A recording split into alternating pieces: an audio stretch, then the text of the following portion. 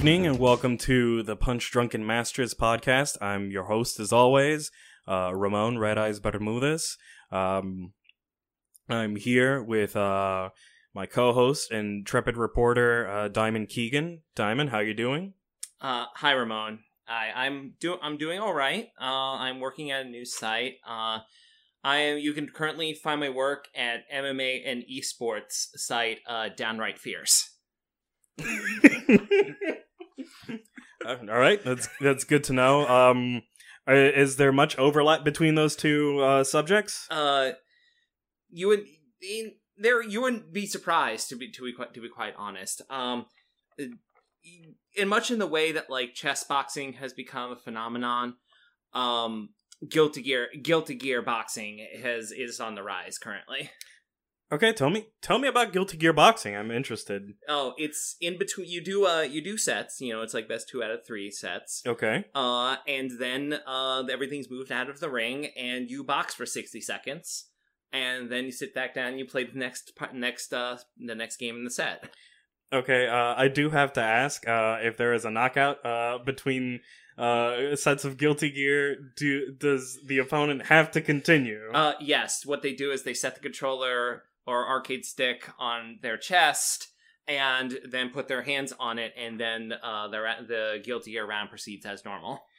I'm a little uncomfortable by that, to be honest. I don't think I've seen that sort of combination, mixed martial arts and video game barbarism since Street Fight and Street Fight in the 90s. Listen. Street Fight and Street Fight walked so that Guilty Gear boxing could fly. Oh, fly. Wow. I didn't realize that it was doing so well. Did I mess up the saying? Who knows? Who can say? Okay. But it was a big week of fighting this week. Yeah. Of course, we are talking about WFC event WFC Presents Wisconsin Death Trip. Subheader, no, not the movie. Subheader, no, not the book either. Subheader, and no, not the Static X album.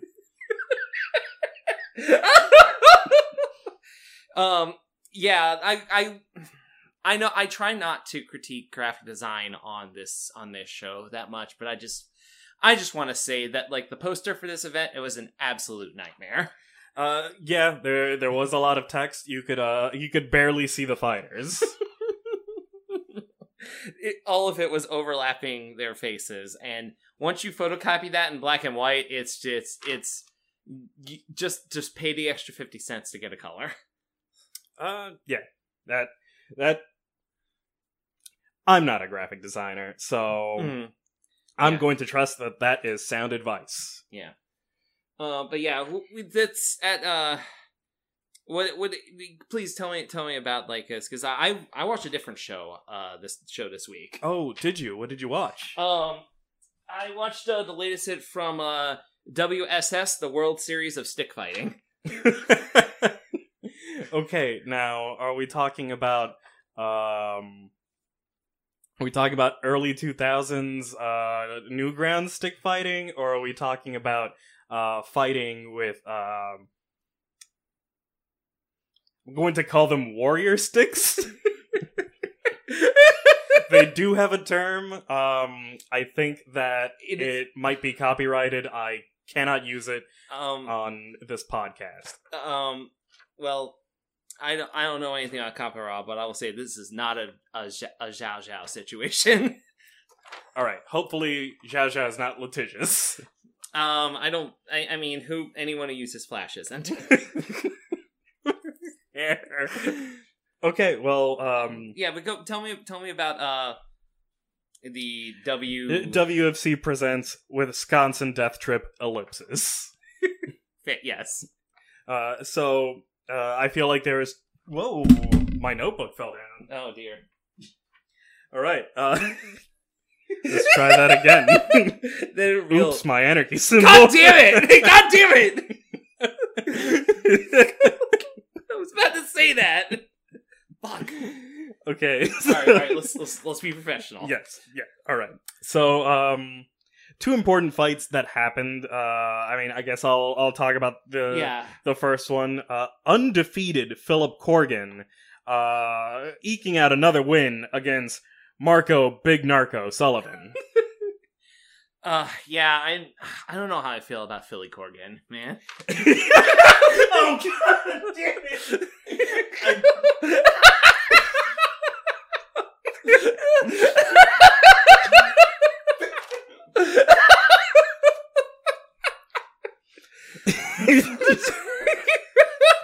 Okay. Philip Corgan.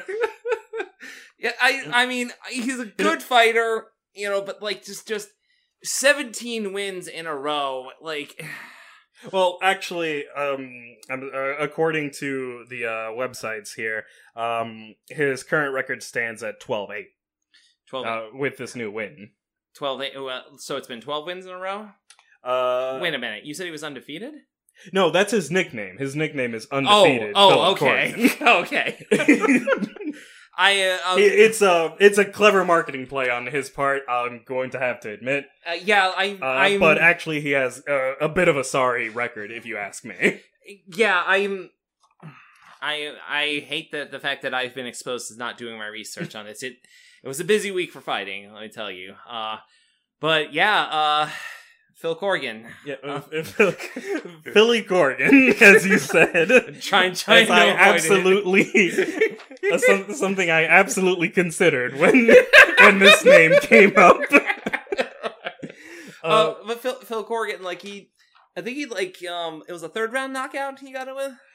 Yes. Now, of course, things like these are always a bit strange when we're talking about Marco Big Narco. Marco Big Narco, of course, whose tagline is "Sleep or get slept on." You don't know if he was KO'd or if he was just feeling it that night. Yeah, it's not right. I feel like a lot of times whenever I'm in the room with other fight fans, I'm like the only person pulling for Big Marco. Marco Big Narco. Marco Big Narco. Listen, he knows what I mean. He doesn't. He actually slept through you saying it. I wrote it on a Post-it. All right, he'll find it. He'll find it on his glove later. Yeah. But yeah, no, I understand. Marco Big Narco is a big underdog. You always hope that he makes it, like he's able to get the finish before the bell. Unfortunately, sometimes he doesn't make it to the bell. Yeah. Sometimes it's just it just happens. Yeah. Sometimes that bell rings and it keeps on ringing, and then it goes into snooze, and 10 minutes later it starts ringing again, and it's just not getting to him. Yeah, and 10 minutes is way beyond the length of rounds. Mm-hmm. As we are in the U.S. So yes, like I said, undefeated Philip Corgan, 12-8. I mean, good for him. The nickname.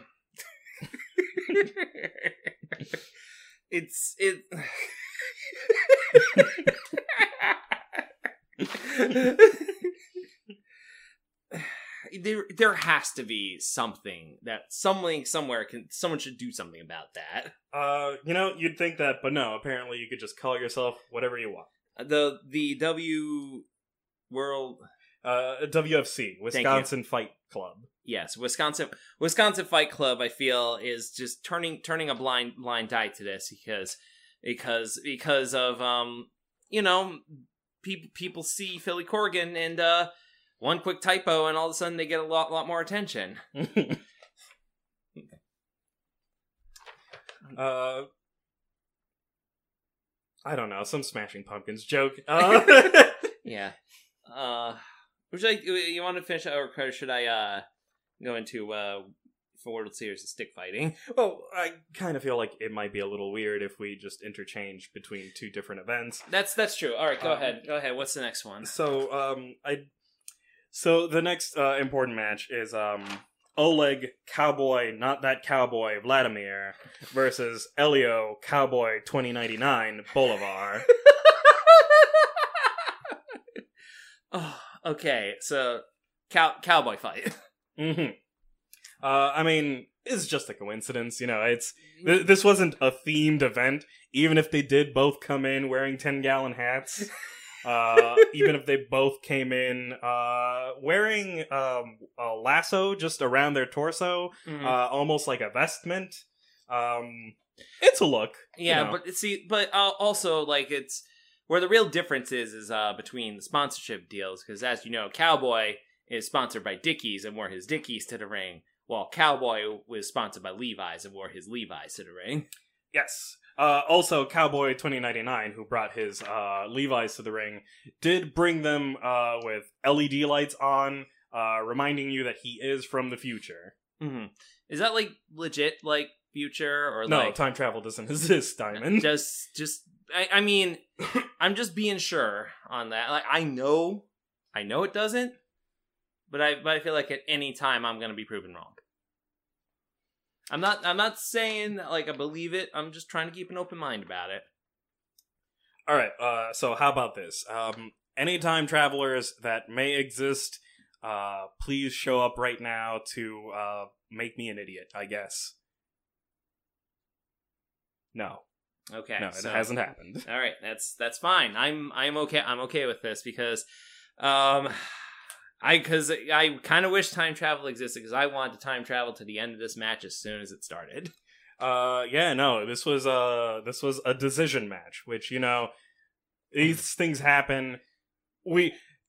As you know, Wisconsin Fight Club goes by Wisconsin Fight Club rules, which means 20 rounds per main event fight. Big Narco got a couple of rounds of snoozing through this one. Yeah, but it's just, I just feel like Wisconsin Fight Club, like, cards, their rules are so lax that they allow for, you know, people sleeping and like long holds that last forever, and it makes for just like a card that, like, if you're a true fight fan, you're into it, but it's very hard to get other people into it. Mm-hmm. And as you mentioned, this particular fight is a fight that you have to be a real fan of the beautiful science. Yes, yeah, and it's like I'm a fan, you know, that I'm you know, basing my career around it, but I feel like even as a fan, I got to put my foot down on this one. Mm-hmm. Like when you tie someone up with a lasso, like, you either end the fight or or the ref has to get them out of that. You can't just leave them tied up. Yeah, my understanding is that that's extremely illegal. I'm not sure why the ref didn't call the match there. See, this is something that, like, I feel is, and I'll bring up later with World Series of Stickfighting, I feel like the whole thing of, like, you know, rules left up to referees' discretion is something that is running kind of rampant in mixed martial arts nowadays, and something needs to be done about it. Mm-hmm. Like, otherwise, you end up with a decision followed by drawing pistols at sundown, which wasn't agreed in the contract, as far as I know. But, you know, Cowboy Not That Cowboy and Cowboy 2099 will do how they do. And Cowboy 29, if I remember correctly, his pistol had, like, giant spheres on it and made, like, a VoIP noise when it fired. Mm-hmm. That said, he did get it from a KB Toys. It served him no good during his drawing.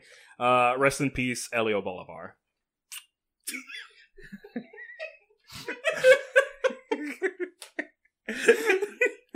One of the greatest. Bad last match, though. Like, absolutely trash. Could have done better. You know, now that we've recounted this ending, I'd go as far as to say it was a tragedy. Alright, so this past weekend I watched the World Series of Stickfighting. Okay. Very famous company. And one of the marquee matches is Gustavo, all caps, Gustavo, against Ellington Cooper. Ellington Cooper. Okay. And this was a very controversial fight, because at one point Ellington stuck their stick into the ground and the referee immediately called the match off because there was fear that there was going to be another pencil trick incident. Oh.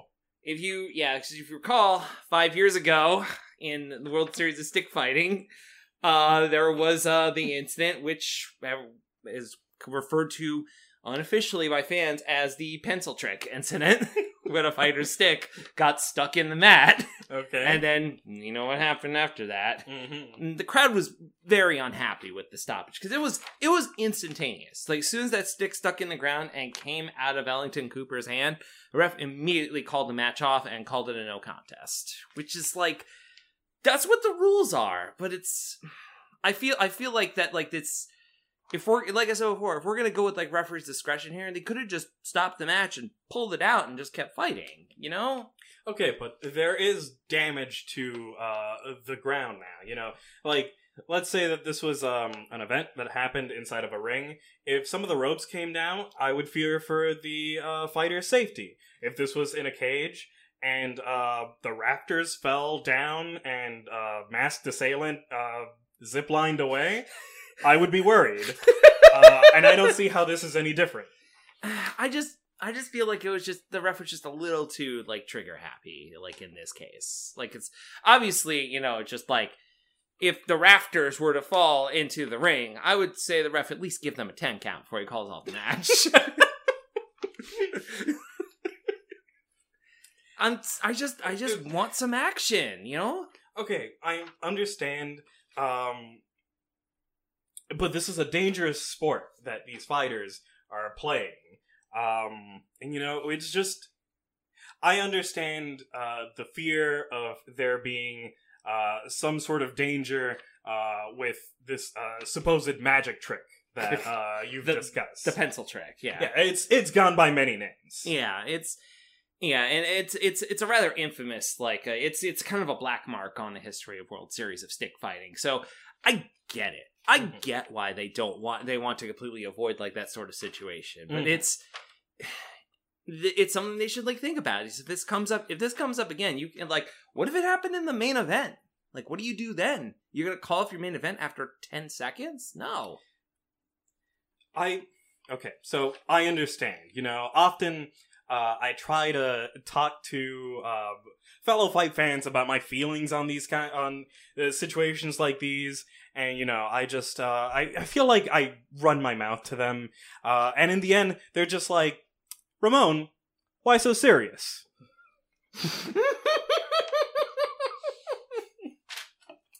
That was a spit take. You know what is serious? The main event of this show. Valerie Nico took on Donnie Sword Cane D'Amato. Valerie Nico and Dominic Swordcane? Donnie Sword Cane D'Amato. Donnie Sword Cane D'Amato. Yeah, which this was a very once again controversial night for World Series of Stickfighting, because partway through the third round, Donnie Sword Cane D'Amato's sword cane came out. Like, his stick. This isn't a registered stick. It was a registered stick. That's the thing. Like, okay. This kind of exposed a hole in the rules of World Series of Stickfighting, because the match was stopped, and the referee picked up the sword that came out of the stick and put it back together and handed it back to Donnie Sword Cane D'Amato. And afterwards, like, the referee, like, I hate to admit it, like, the referee kind of quoted the Air Bud rule of, like, there's nothing in the rules that says you can't use a sword cane. And I feel like that there should be with a thing. Like, World Series of Stickfighting, like, has had, like, its fair share of controversies, and they've adjusted the rule set as, you know, as necessary. But as of today, there has been no talk whatsoever about this. Yeah, it kind of seems like throughout the past couple of years, the question that the commission has not asked itself when it comes to the unified rules of stick fighting is a sword a stick? I mean, let's talk about it. How do you feel about it, Ramon? Well, honestly, there are so many things that can be a stick that it kind of seems like that's where the issue comes from, Like, Yeah, like big branch Bill Backyard would come in with a stick he took off a tree outside his house. mm-hmm. And he did pretty well for himself. He was welterweight champion for a while. Yes. Okay, so this makes me think that perhaps the weight divisions just isn't working in stick fighting. I think maybe what they should consider instead is weight divisions, but for the sticks themselves. Because, like, I'm gonna be honest, if I find out that Ed the Rebar Johnson is fighting against Cedric 3 cell phones taped together Stevens, I'm going for Rebar. Yeah, but then Clancy Nokia, No 3 Nokias tied together shows up. We got a real match. Yeah, actually no. Now Nokias are light. They're indestructible though. Yeah, so like now we got to consider like density here. It's the commission really has their work cut out for them. Yeah, and I really hope that they're asking themselves these difficult questions. I don't know. I after this weekend, I don't know how I feel about World Series of Stickfighting. It's like things like they. I can say whatever I want, but they're the ones putting together the shows, and I'll still watch. Unfortunately, I'm going to keep watching, and I'll just hope that things get better as time goes on. But like, that's just how it is. Yeah, no, that's the life of a combat sports fan. That's what happens when you mix up the martial arts. All right. Well, it is at about this time that we move into historical matches. We go back into the history of this great sport and bring up a match that we would like the fans, to know about, to go back, to look into, to appreciate. Diamond, would you like to go first? Yes. So my match is from World Series of Stickfighting, Stack and Clack 2014. Oh, all right. Lucille Stewart versus Marie-Helene Dubois. Oh. Marie-Helene Dubois stuck her stick in the ground and tripped Lucille directly onto it. And the match was called instantly, and Marie-Helene was declared the winner. And for years afterwards, fan called it the pencil trick match. Okay. Would you believe that this is still up on World Series of Stickfighting streaming service? And it is uncut. Just uncut, uncensored for everyone to see for $7.99 a month. Well, on demand. I can tell you somebody there who isn't uncut. That would be Lucille Stewart. Yes. Lucille Stewart, dead now, R.I.P. Lucille Stewart. One of the greatest.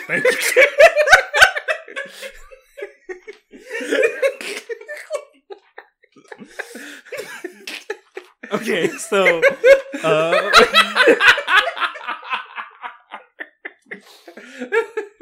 so for my match, I want to talk about Clint Musgraves versus Bill Flotsam Cortez. Their 2002 match, which of course has been affectionately called by the combat sports community as the Slippery Boys match. Oh, I love this match so much. Clint Musgraves, infamous for just perspiring ridiculously. Mm-hmm. And of course, Bill Cortez, Flotsam, old Float on Bill, mm-hmm. Float on Cortez. Plenty of jetsam on him. Mm-hmm. It was a match made in glib heaven. There was so many attempted grapples, but they just could not stay on each other. If Tokyo Drift was a mixed martial arts match, it would be this one. These boys were just going all over the place. I'm pretty sure at one point there was a hockey style body check into the cage. Mm-hmm. It was not on purpose. I like to believe that it was. It was. Let me just tell you that like that was on highlight reels for years after that. You couldn't get a fighting compilation AVI on LimeWire without having that clip on it. Yep. As I recall, Clint Musgraves threw a wild overhand right that turned into a 720 punch. Completely not on purpose. It's just the absolute ferocity of the punch coming out and the absolute lack of friction in the cage. Yeah, it just caused them to go wild. It was, and honestly, like I don't think that a match has ever been like met up, but met like in quality. This match is actually available on Blu-ray, and let me tell you. Blu-ray absolutely does this match justice. Yes, it glistens. Just 4K moisture. Mwah. Rest in peace. The greatest match.